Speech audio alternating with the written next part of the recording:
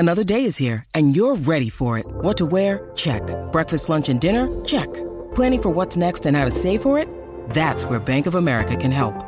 For your financial to-dos, Bank of America has experts ready to help get you closer to your goals. Get started at one of our local financial centers or 24/7 in our mobile banking app. Find a location near you at bankofamerica.com/talktous. What would you like the power to do? Mobile banking requires downloading the app and is only available for select devices. Message and data rates may apply. Bank of America N.A., member FDIC.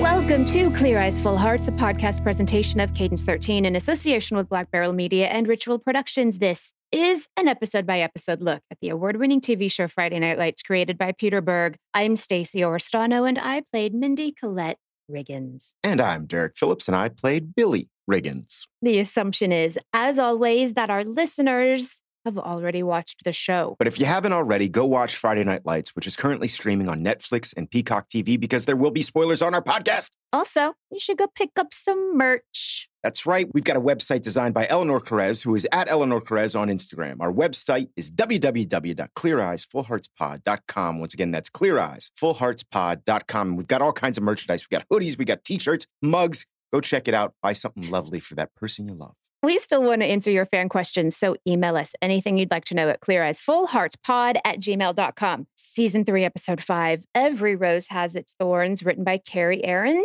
and directed by Jason Katims. The NBC synopsis reads, Cash seems to be the man of Tyra's dreams until his darker side comes to light, and Coach Taylor makes a decision that causes Matt to question his future in football. There's a lot to unpack in this episode, but before we get going, I want to answer some of your fan questions. Stacey, you ready for some fan questions? Yeah, I'm going to cue some A's. Okay. No, I'm not. I'm going to A some Q's. You're going to ace some Q's? Okay. Yeah, I'm going to A some Q's. There we go. When you need mealtime inspiration, it's worth shopping Kroger, where you'll find over 30,000 mouth-watering choices that excite your inner foodie. And no matter what tasty choice you make, you'll enjoy our everyday low prices, plus extra ways to save, like digital coupons worth over $600 each week. You can also save up to $1 off per gallon at the pump with fuel points. More savings and more inspiring flavors make shopping Kroger worth it every time. Kroger, fresh for everyone. Fuel restrictions apply.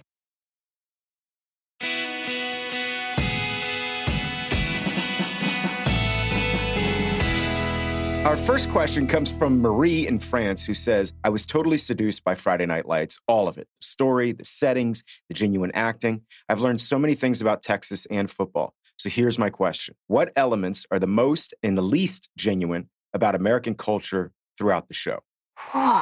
I know that it's a big thing, like throughout Europe, they have American parties where they have like red Solo Cup parties, because red Solo Cups are apparently something that really kind of only exists in maybe North America or something. I don't know. But the reality is, yes, a lot of high school parties, if there's a keg involved, there will be red Solo Cups. We just used them last night. That's crazy. Yeah, I mean, to me, it's just, I never thought of it as being anything odd or abnormal. But yeah, red Solo Cups are definitely a part of American life if there's more than 10 people at a gathering. I mean, this was a long time ago. It was the first season, but talking about homecoming, and I loved how they used mums, which is something that's a very big deal in Texas. To be honest, like the least genuine, maybe this just isn't the show for that. I can't think of something that's ingenuous to American culture. One of the things Friday Night Lights kind of nailed, and I think the reason why it's kind of stood the test of time, specifically with an American audience, is because of the fact that it is so genuine and it is so real, and especially about Texas. I mean, it kind of nails life in Texas being a teenager. Some things that are a little bit far-fetched are the fact that all these kids like pretty much have no curfew during the week and they're running around town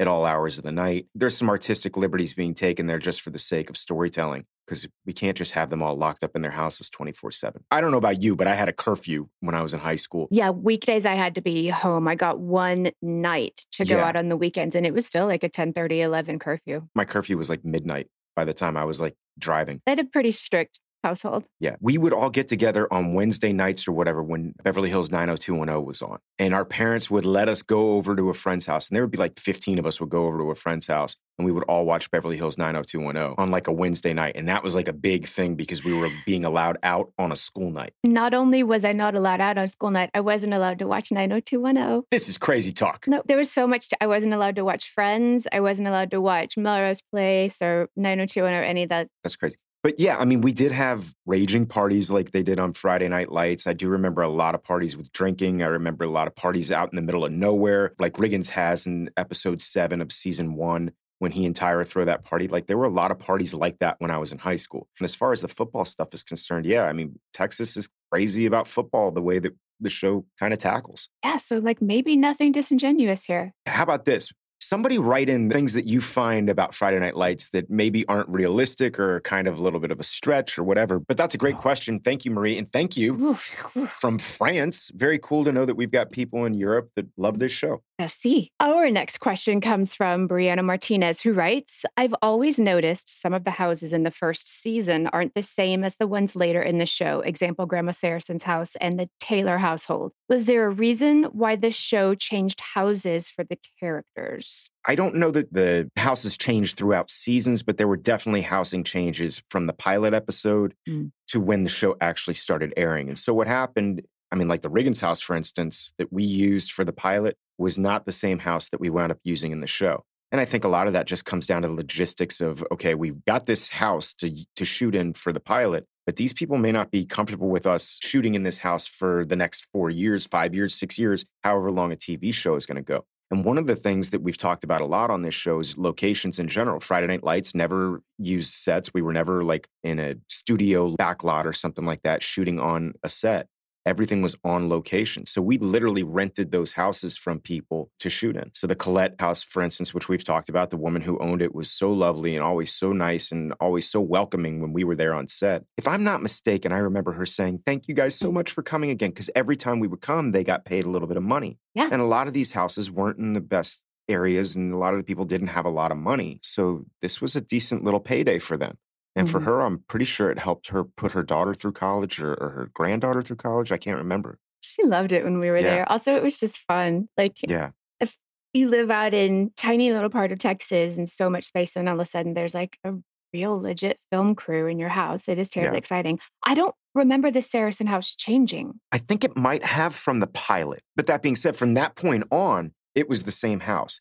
And I know that for a fact because while the people who own the Saracen house loved having us there, there was a neighbor who did not like having us there. Oh, yeah. And so she would always have signs up like Friday Night Lights is a bunch of liars and stuff. The funny thing, though, is that even though she was kind of protesting and upset, look, I'm not going to lie. Having a film set come shoot in your neighborhood, I live in LA. It happens all the time. It's a pain in the butt. Oh, my God. There's trucks everywhere. It's a traffic jam. It's loud. It's a nightmare. And if you're doing a night shoot, there's lights that are big enough to make it look like sunshine that all the houses are going to see. It's a lot. So if you're the house actually being shot, great, you're getting paid. But if it's the house across the street from you that they're shooting in, you're not getting paid. And it's just a massive inconvenience for you. So I can understand people's reservations about wanting to have a film crew in their neighborhood. I get it. It was kind of interesting, though, because this woman who was in a constant protest of them using the Riggins house, they'd say, quiet on set. And she'd immediately be quiet and was respectful of the process once we started shooting, which was kind of a lovely thing because it was like, I'm going to protest. I'm going to let you know I'm not happy about you being here, but I'll also respect the fact that there's people trying to work and do their so thing. Oddly sweet. It was.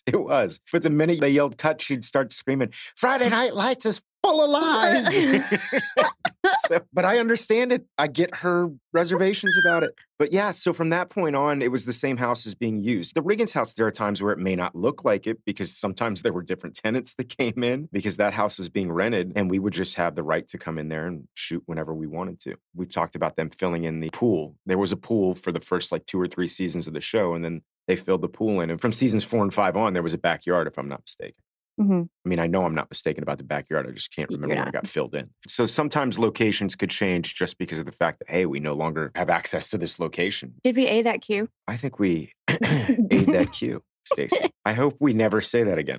Our last question comes from Natalie Terry, who says, in season 3, episode 4, Smash goes to try out for Texas A&M. Whoop! she says, because that's an Aggie thing. Gig 'em. Yeah, they go gig 'em. They do a whoop. I don't know. They put their fingers together like a gun. I don't know. They have yell practice, Texas A&M. So she says, I know the coaches were not A&M's actual coaches at the time, but were the players on the field actors as well, or did they hire some of the Aggies to shoot the scene in Kyle Field? I know for a fact they did not hire any Texas Aggies. Now, there may have been a guy that formerly played for Texas A&M, but he wasn't specifically hired because of that. All the football players, most of them stuck around for almost all 5 seasons. And we've actually talked about it before. A lot of them were former college football players. At the minimum, I think they had all played college ball. Some of them had played professional football. Some of them played arena league. Some of them had played in the NFL for a short period of time. So we had some legit stud football players. I've always said if you were to line up the actual football players from Friday Night Lights against any high school team in the country, we would have destroyed them because all of them were minimum college athletes. So yeah, they always use those guys. And we've also talked in the past about how the actual stunt guys that were the football players, they always had to keep their helmets on because a lot of them were mid-20s, late 20s. Some of these guys look like, pardon the expression, grown-ass men. Yeah, very much. So they had to keep their helmets on at all times on the sidelines. And then we had background actors that played the high school football players that looked age appropriate, but also looked like football players in high school. So there were a lot of kids that were out there that were probably like 21 years old that may or may not have ever played football, but they at least looked like they were in shape and looked like they could have played football, but they never actually did the stunts. Okay, we ate that cue. Oh, so this is a thing now, huh? Thanks for that Q&A, guys. Yeah, thank you guys so much. Keep the questions coming because we love answering them. It's definitely fun. Gives us something to do other than just yap at each other. All right, Stacey, you ready to move on to the rewatch portion? Yes. Let's do it.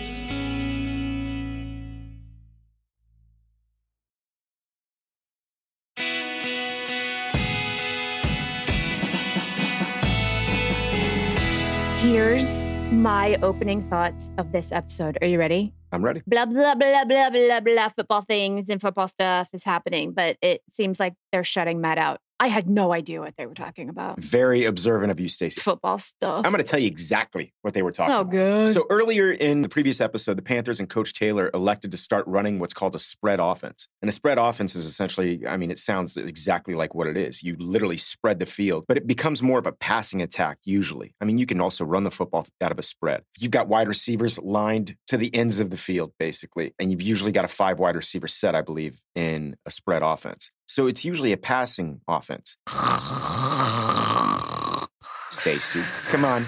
This is interesting stuff. Our listeners are loving it. Usually you're going to be throwing the football a lot more out of a spread offense. And if that's the case, you're going to want someone who's got a stronger arm. In that particular case, that goes to J.D. McCoy. So basically what happened is coaches decided he's going to start running a dual quarterback offense, which is kind of controversial. So J.D. McCoy and Saracen at the start of this game are both kind of struggling in this new offense. Coach elects in the final drive to put J.D. McCoy in the game. And the Panthers are losing the whole entire game. This is common. You know, Panthers don't really turn on the Jets until the last minute in the game. There's a previous question, something that doesn't legitimately happen in American football. Not every game is decided in the last minute of a game. That's You know, true. in some games, you just beat the crap out of a team, especially a team that's like a state championship team. They would win some games by a lot more points. It's also really rare for a freshman to be varsity QB1. That is Whew. very, very rare. But they've more than talked about how amazing this kid is. Oh, yeah. They said he's better than Jason Street, and Jason Street had offers to every college in the country. I mean, it's rare for a freshman to start, but if the guy's that good, it's not that rare. So anyway, J.D. McCoy gets the ball on the last drive in like the last minute and a half of the game, leads the Panthers down the field, literally gets them down to the 3-yard line. And in the final seconds of the game, they bring Saracen in, and Saracen punches the ball in on what's called a naked bootleg. Saracen, yes, technically wins the game on the final play, but JD's the one who got him in that position by driving him down the field. They lift JD up and nobody cares about Matt. Yeah. That was teamwork. And you guys are just, I don't love this new like Prince of the Land thing happening. It's kind of ridiculous, but I mean, this same thing happened at University of Alabama a couple years back. They had a guy who was a quarterback who was a Heisman candidate. He went down, got injured. They brought in another guy. The other guy wound up playing better. And then this guy was the second coming of Christ. And this guy who was the former Heisman candidate, by the next season, he was transferring because he knew he no longer had a job. I mean, that's how crazy competitive it is, especially at these schools where there's these studs at every position. I grew up in Miami, and back in the day, the University of Miami was like the best college football team in the country. And they had a saying at the University of Miami that we don't rebuild, we reload. Ooh, Oh. One guy graduates, the next guy steps up and is ready to go. There is no rebuilding. Oh, this all feels very yucky. Well, Stacey, it's football stuff. Don't worry about it. The Dillon Panthers at this point in time, the fans have at least, I think, seen the future, and the future is J.D. McCoy. So that's basically all you need to know. All you need to know is that in the end, J.D. McCoy looked really, really good when he got some playing time. So like I was saying, blah, blah, blah, blah, football stuff. We're saying essentially the same thing is what I mean. I'm glad that my descriptive definitions for you were, blah, blah, blah, football stuff. That's what I said. All right. Let's move on to the next thing, Stace. I love tattoos. I have tattoos. I love them on other people. You definitely do have to have parental consent to get a tattoo at Julie's age. So I don't know what's up with Dillon Tattoo Shop. Maybe Tyra's just friends with them. Yeah, maybe Tyra knows the tattoo artist. Who knows? That's illegal. This whole scene, though, it kind of cracks me up. It reminds me of when I was 12 years old. I was a kid who grew up in the 80s. You know what I mean? And every rocker had an earring. And I was like, I want an earring. Oh, even every cool actor. Yeah. And then all my friends' parents allowed them to get earrings at 13. So all my friends in elementary school had gotten earrings. And I wanted an earring so bad. And my dad was like, not a chance. He goes, you ever want to get a job? Somebody sees that earring in your ear or sees even that you have a hole in your ear, you'll never work. You'll never get a job. Is that what your dad sounds like? A little bit, yeah. My family's from New Jersey originally. So my dad's actually born in Tampa, but my grandfather was from New Jersey. So there's like this East Coast kind of vibe. Yeah, you have it too. So then you add in the Jewish element. My dad sounds more like this. But anyway, my dad was very adamant about me not getting an earring. But he was like, when you turn 18, you can do whatever the hell you want. So when I turned 18, I got an earring. And I came home. I was still living under his roof. You'll never work. You'll never get a job. Look at me now, Dad. I got a podcast. And an earring. And an earring. I actually wound up getting 3 earrings, Stacey, to Are you spite kidding my me? father. Yeah, I had 2 in my left ear, 1 in my right. Derek, if I tried hard enough, I could get an earring through that. You could definitely get an earring through my left ear. Oh, I'll get it through your right. Don't worry about it. I'll do it. I mean, you could do it. Yeah, I'm going to bleed. 2 stories. I have lots of piercings in my ears. And when you and I had a baby on the show, they also made me wear giant hoops. And the baby grabbed the hoop and split my earlobe in 2. And it hurt really bad. Really quickly. When I was 17, I decided I wanted to get my tongue pierced. Didn't ask my parents, whatever, just went and got it done by myself. I was trying to hide it from my dad, but he saw like something. Wait a minute. So you got your tongue pierced at 17? Yeah. So you're telling me you can get a tongue piercing at 17, but you can't get a tattoo? Yes, because it's not permanent. You can get anything, well, within reason. You can get piercings by the time you're 16. Huh. So, okay, yes. Go on. Sorry to interrupt. I guess while I was working for him at a football game or something, he could see something shiny in my mouth and he goes, stick out your tongue. And I was like, mm-mm. And he goes, stick out your tongue. And I showed him. He was so mad because I was about to go to theater school and I'm a singer and that's my tool or whatever. But also anytime one of his friends came around, he'd be like, Stace, show him what an idiot you are. Stick your tongue out. Show Babe Laufenberg what an idiot you are. And I'd be like, I got a tongue ring. I got a tongue ring, Dad. But then I ate salsa and it got infected. And so I had to take it out. My roommate in college, Chris Price, this guy, he got a tongue ring. But the problem is Chris couldn't talk with it, so he's always like this, and he's always licking it and like sticking it out of his mouth. I never understood. And it was really weird because on every other level, Chris was a very conservative guy. He like wore plaid shirts. I can't picture Chris Price with the tongue piercing. It didn't make sense. He was like a polo shirt wearing starched plaid button up. That's amazing. With a tongue ring. It was like, this is completely and totally out of place with every other element of who you are as a person. Moving on. Did I completely forget that the street baby was born and they decided the baby was coming? What happened? No. You didn't. You didn't. Oh my God. To be honest with you, I had to go back and look, but this is the first time that we've seen Street this season. The last time we saw Street was at the end of season 2 when he had just found out from Erin, the waitress that he had slept with, that she was pregnant. As we learned in the season before that, that's just enough time to have a baby in Dillon, Texas. True. It has happened before. If you get knocked up in November, guess what? Off season is for baby making. Off season, yeah. I mean, in between seasons on Friday Night Lights, that's when people get pregnant. That's how it rolls in Dillon, Texas. The only one who didn't is me, who were a big old pregnant. That's right. You had to be pregnant all throughout the show. So anyway, yeah, that's the last time we saw them. But where we pick up here, I love this. We've got Herc back, which is one of my favorite things, as you know. And Street's a ball of stress in this scene. He's cleaning up in he and Herc's apartment out of anticipation of baby Street's entrance. And specifically, Street's trying to get rid of the nudie mags that Herc's keeping around. And Herc always makes me laugh. I mean, this is when Herc reminds Street, because they're talking about hiding the porno mags or whatever. And Street's like, you got to get rid of these. And he goes, Babies love vaginas. They just took a great trip through one. It's like looking at a postcard. Maybe one of my favorite FNL lines in the history of Friday Night Lights. And the delivery on Herc's end is just spectacular. Kevin throughout this episode is just gold. He's Crushing it. just laying down gold. Just crushing it. And this is the first time I'd ever gotten the chance to really work with Kevin Rankin. Well, that's not true, actually. We got to work together on Grey's Anatomy. Grey's Anatomy. And we actually had scenes together on Grey's Anatomy, but it was very heavy stuff. Riggins verbatim quoting Buddy Garrity is gold to me. And also just like a casual mention of copper wire to his friends. Like, yeah, we have copper wire money. You have what? Yeah. They didn't care. They were like, yeah, sure, copper wire money. He's got copper wire money. As he's just watching TV on the couch and just quoting Buddy Garrity, I just love the delivery that Taylor Kitsch has in this because he just nonchalantly, as you said, like just mentions it. I think he winds up saying it like 3 different times. He says it to you too.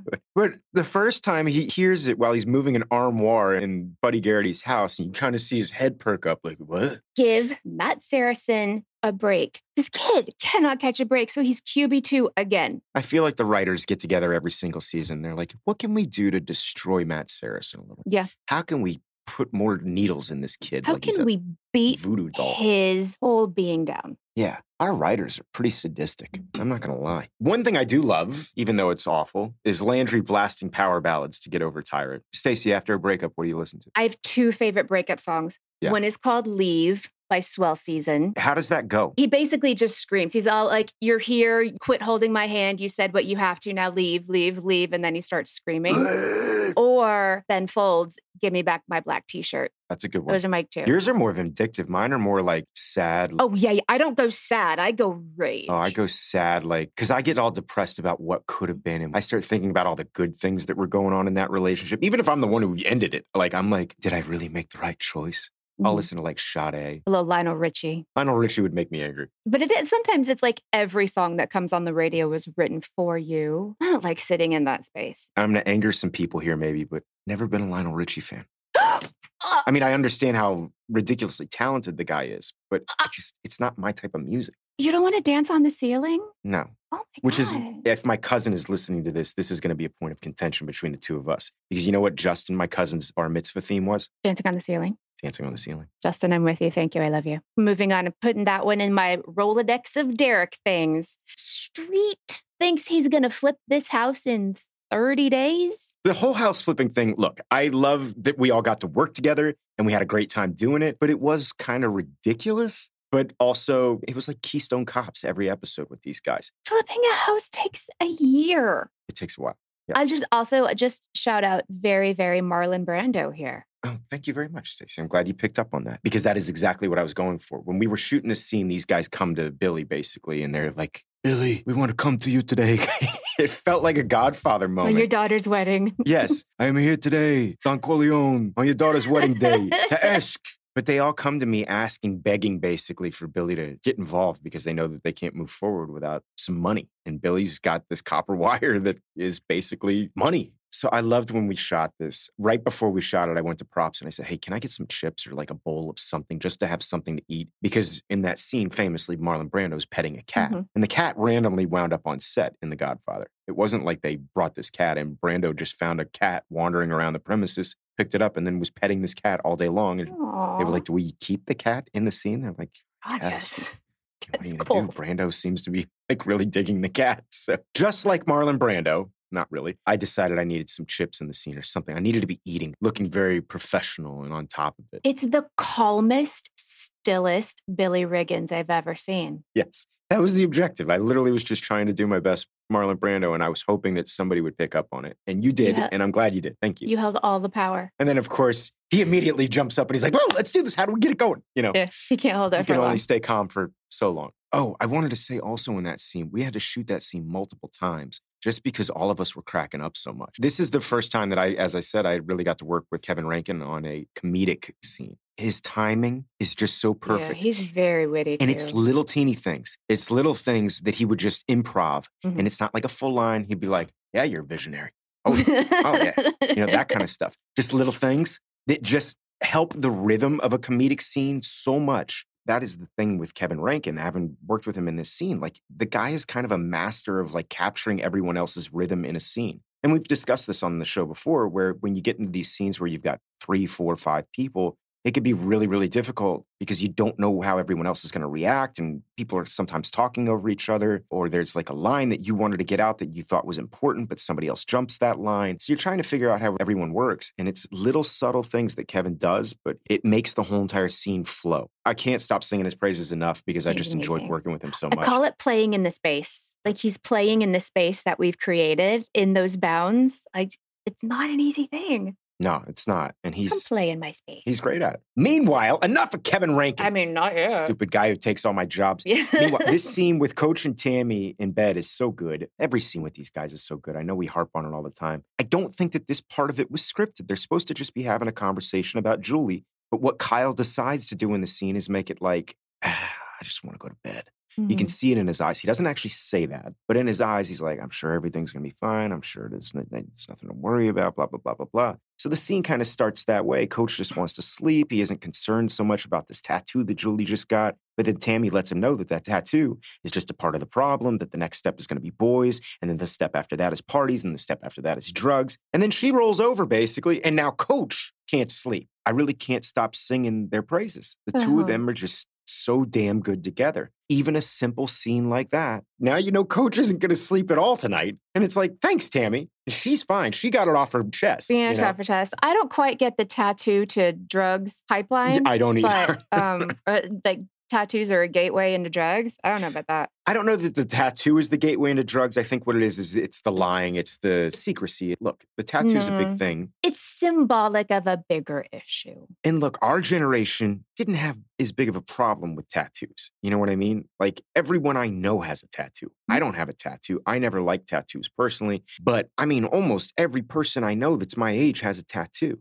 But you got to remember, like our parents' generation. Yeah. My dad, like the only people who had tattoos were like, guys who were in biker gangs and like sailors. Or vets, like military. Yeah. So it was a very rare thing. And it definitely did say, oh, this person is from this side of life. And that aspect of things, I think, is completely and totally gone now. Yeah, now it's just art. Terrible art. Or something that means something to you. It's something personal. Or you think that's what it's going to be. And then it turns out not the way you thought. Like two of mine. Okay. So you're saying the Taylors are correct in the sense that you're going to regret this decision because you have some that you regret, Stacey. I have two that I regret. Well, one really.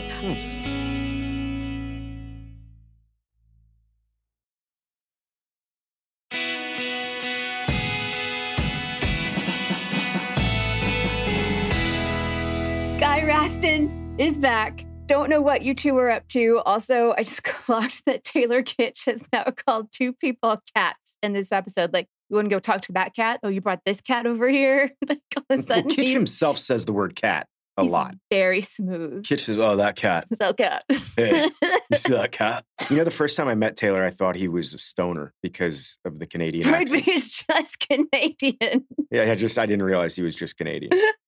It's a very fine line between surfer to Canadian. Yeah, he's like, hey, what's up? Nice to meet you. And I'm like, who is this guy? Yeah. This guy, like, is he high right now? What's going on? I'm like, no, he's not high. And Kitsch does not smoke weed, just FYI. I don't need to get people writing me letters, starting rumors that Taylor's a pothead. Taylor's not a pothead. He's Canadian. He's just Canadian. Very Canadian. I'll explain what's going on here. So what happened is they came to Billy basically because they thought Billy had money. Well, Billy doesn't have money right now. What Billy has is a bunch of copper wire that he can sell. But they didn't tell Street that. They told Street that they've got $30,000 worth of copper wire. And we've got to go to the bank tomorrow. So Billy calls the only person he can think of to get rid of this copper wire, Guy Raston. Not the smartest move on Billy's end. If you remember correctly, the last time we had a run-in with Guy Raston, he pulled a gun on us as well. So it doesn't end up well. This time, it was the exact same. Leaving, jumping in the truck, gun. Yeah. Oh, God. Yeah, and him calling me short. Yeah, I totally called you short. Which is an improv. That wasn't scripted. He just says, you're short. It's my friend Joey. This is what friends are for, to call you out on national television and with your insecurities. This was my issue with this scene was I'm trying to suspend my disbelief, but there was also me just watching my three very good friends, Joey, Derek, and Taylor. And it was like, you guys were play wrestling. But then a gun happened. So I was like, oh, well, no, I hope okay, it didn't look like we were play wrestling. I hope it looked realistic. It didn't, but I sometimes have to get back into the groove of it, not be like, those are my friends. All right, Stacey. I did point out after this, and we're in the scene with the four of you again in the house. Everyone is calling you short in this episode. Yeah. hurt guy. What's up with that? Because the next scene, we're in the bank, and Street goes, he says something about me being short. And I literally at that point, as Derek went, why is everyone calling me short? That was a natural kinesthetic response. That wasn't scripted either. Scott calling me short. And me responding to it wasn't scripted because I'm like, why is everyone calling me short? That was a very natural, realistic Derek moment, which is another thing that I love about this show, is that you can have those moments. And I'm reacting as Billy, but as Derek. I'm not going to say it's pound for pound, but I am an abnormally tall girl.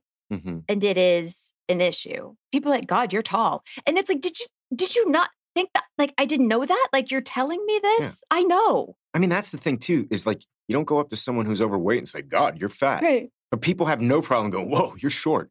You know how many people I've met in this business, like fans of the show, that'll be like, whoa, you're way shorter than I thought you were in real life. Yeah, I get way taller than I thought you were. Who says that? And I was like, why are you pointing this out? I'm not that short either, by the way, guys. I'm 5'8", FYI, for all you sizes out there. And I'm 6'5". Stacey's not 6'5". I'm Stacey's like 5'10". 5'11". 5'10". Stacey's a sizes too, though. She makes comments about my height. I have never. I don't even know if I want to finish this podcast. Oh my God. I'm kidding. It was only to be like, can we get this guy an apple box so I can kiss him? Yeah, give me an apple box. Oh, yeah, she would say, give me an apple box. An apple box. An apple box, by the way, guys, is something that they actually do use because I have had to use an apple box before in some scenes. I remember when I was doing the movie 42, there was a scene where they had already set the cameras up and there were 3 guys walking into a scene. We're supposed to like peek our heads into a door, like the door opens and all 3 of us are already standing there. And 2 of the guys I was working with, a guy named Brad Baer, who's like 6'2", and then Ryan Merriman, who's like 6 foot, maybe 6'1". And then me, who's 5'8". And they were like, dude, it doesn't look right because they had already framed it up, the shot, without us, the actors being in there. So they just brought me an apple box. And of course, Brad Baer made fun of my height the whole rest of the shoot. I don't care, guys. I think it's funny. It doesn't bother me. It doesn't bother me at all. Why would I be bothered by that? Why would I be bothered about people making fun of how tall I am? How many listeners did we just lose? Okay. I do want to talk about this next scene, though. Taylor and I went to grab dinner last night, and we were just talking about this scene last night. This scene where we sell the copper wire to Herc's friend was one of my favorite scenes to shoot on Friday Night Lights. It's another one of those where you just can't stop laughing. But we've already discussed how shooting scenes before with multiple people can be chaotic. But as I said before, Kevin Rankin, he's just good at like making stuff work. He's a great scene partner. There was just a natural rhythm with all of us that we just kind of fell into. And with all those guys, Taylor and I already had kind of naturally had that, but I hadn't worked with Scott before. And so now Scott's in the scene and there's just this natural rhythm between the 4 of us. I have to say that shooting these scenes with these guys are some of my favorite moments ever being on the show. But I love this moment where basically we just tried to sell the copper wire to Guy Raston. Guy Raston was offering us $8,000 for the whole entire thing. This buddy of Kevin Rankin's is like, I'll give you guys $20,000. So all of our eyes go wide, like this is way more than we thought we were going to get for this copper wire. And then Billy turns around and goes, let me confer with my people. And Taylor goes, why? And I'm like, yeah, why? Exactly. And yes, why? please. And boom, we immediately turn around and just sell it. So like the negotiation goes nowhere. I don't know if anyone else found it funny, but to me, I'm like the rhythm, the pacing of all these scenes with Kevin, with Scott, with Kitch. The 4 of you guys are so funny together. Well, thank you. Because I know I'm loving it. I love watching it. I love what all these guys bring to it. And it's just really fun and Scott for me. Porter plays a really good, like, straight guy to y'all's buffoons. Yes. And Scott just kind of adopted that role where he's the straight guy and the rest of us are just bumbling idiots. And we'll talk about that later on. But yeah, Kitch and I were talking about this last night and just laughing to the point where our cheeks hurt. I also love in this scene, it's sorry to keep harping on it, how our DP, Todd McMullen, and our camera operators got this shot with Kitch and Porter and I through the latticework fence. That's what we call shooting dirty on a TV show or on a film. And a dirty shot is essentially a shot where someone or something is in the foreground and it's kind of creating this really stylistic kind of look to a shot. And it really just makes the shot that much more interesting. As I said, it's more stylized. And in the case of FNL, it gives us this fly on the wall kind of sense that we're seeing something that maybe we shouldn't be, or we're privy to a very private moment. You may not notice it all the time when you're watching the show, but that's part of the reason why I think Friday Night Lights has this feel of being very realistic because of the camera movement and because of where they decide to set the cameras up on the show. It feels like you're watching a documentary. So that's what we talk about when we talk about a documentary style feel. Keep an eye out as an audience when you're watching the show just for those shots and you can be like, oh, that's a dirty shot. That's a dirty shot. I really, really, really like Shelby. Yeah. Saracen's mom. I hope that I'm right in this because it's Friday Night Lights and I don't want my heart to be broken and It's I'm Friday wrong. Night Lights, and you know that the writers love to destroy Matt Saracen on a regular basis. Yeah, exactly. If it was anybody else's mom, but I really like her. No, I hear you. I like her too. I don't really remember what happened with her story, so I'm interested to find out where it goes myself. I screamed at the TV in the next scene, baby horse! She's also called a pony, but I out loud screamed baby horse. This was a really lovely and beautifully shot moment on Friday Night Lights. Cash is driving up to this ranch to see this baby horse in this stable while the song Eyes Wider Than Before plays underneath. And it's just a really beautiful glimpse into all the elements coming together to create a scene. We talked about this before, where you've got the writing first and foremost, but then the directing, the cinematography, the music, the props, the wardrobe, the acting, and the locations. We talked about it earlier, Stacey, but locations is such a huge thing on this show. It's a beautiful scene because of the locations.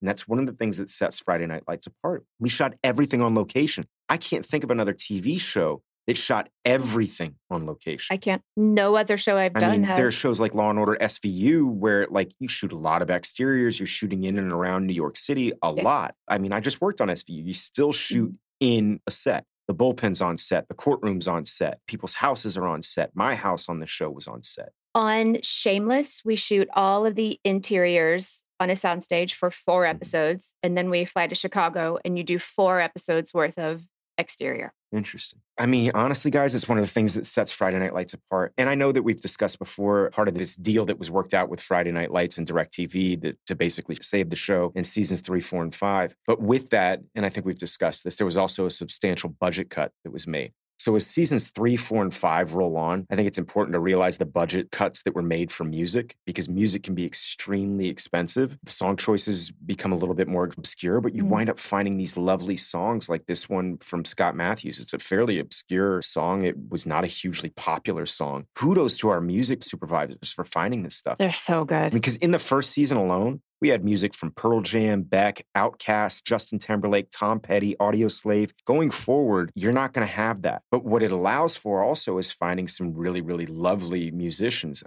Stacey, I don't even know if you remember this, but we had Leon Bridges play the 5th season of Friday Night Lights. He was playing in Buddy's bar. But at that time, Leon Bridges was nobody. No one knew who Leon Bridges was. He was just a local Austin musician.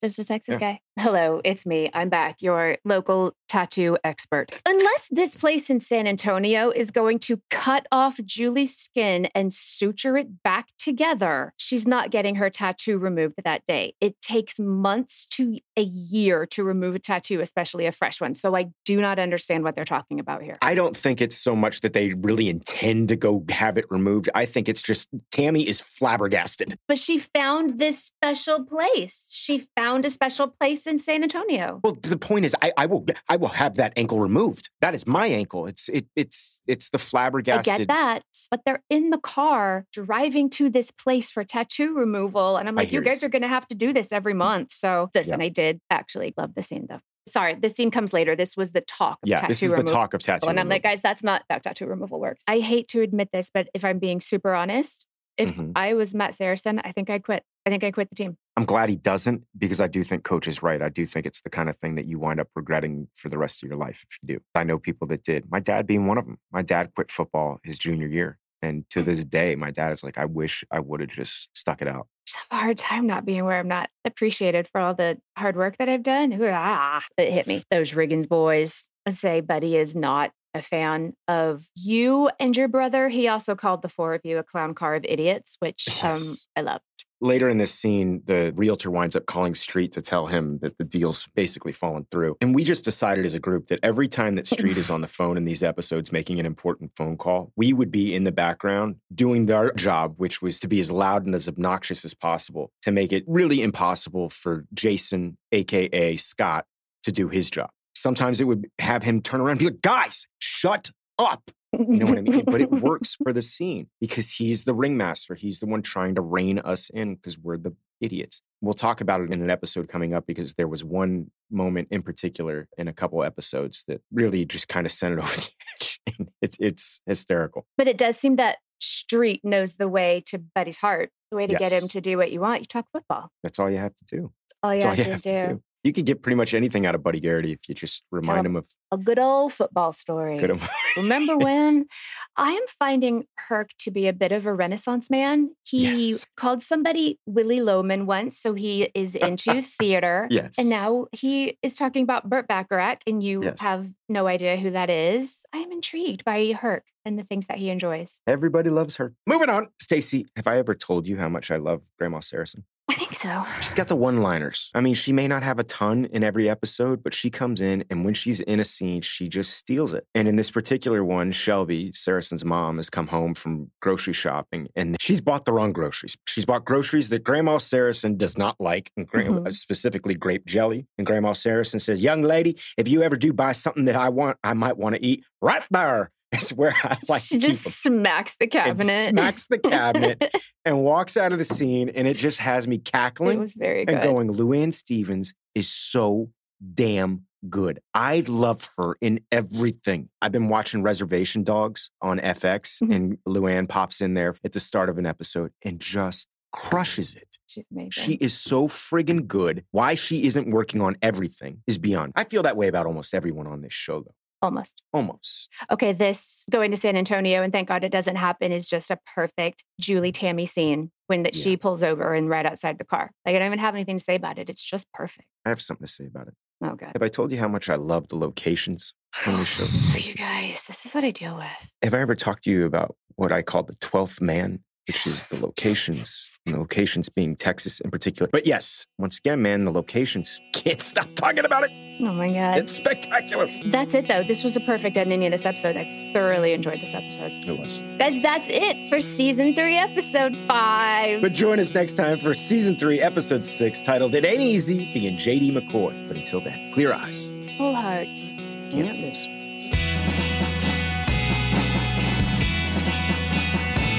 Clear Eyes, Full Hearts is a podcast presentation of Cadence 13 in association with Black Barrel Media and Ritual Productions. Executive producers are Stacey Oristano and Derek Phillips, Chris and Mandy Wimmer for Black Barrel Media, and Steve Walters for Ritual Productions. Our producer is Miranda Parham. Send your questions to cleareyesfullheartspod@gmail.com. Find us on social media. I'm Stacey Oristano on Twitter and Instagram. And I'm at Derek Phillips on Twitter and _ Derek Phillips on Instagram. And check out our websites, cleareyesfullheartspod.com, cadence13.com, and blackbarrelmedia.com. Thank you guys for listening, and we'll see you next week.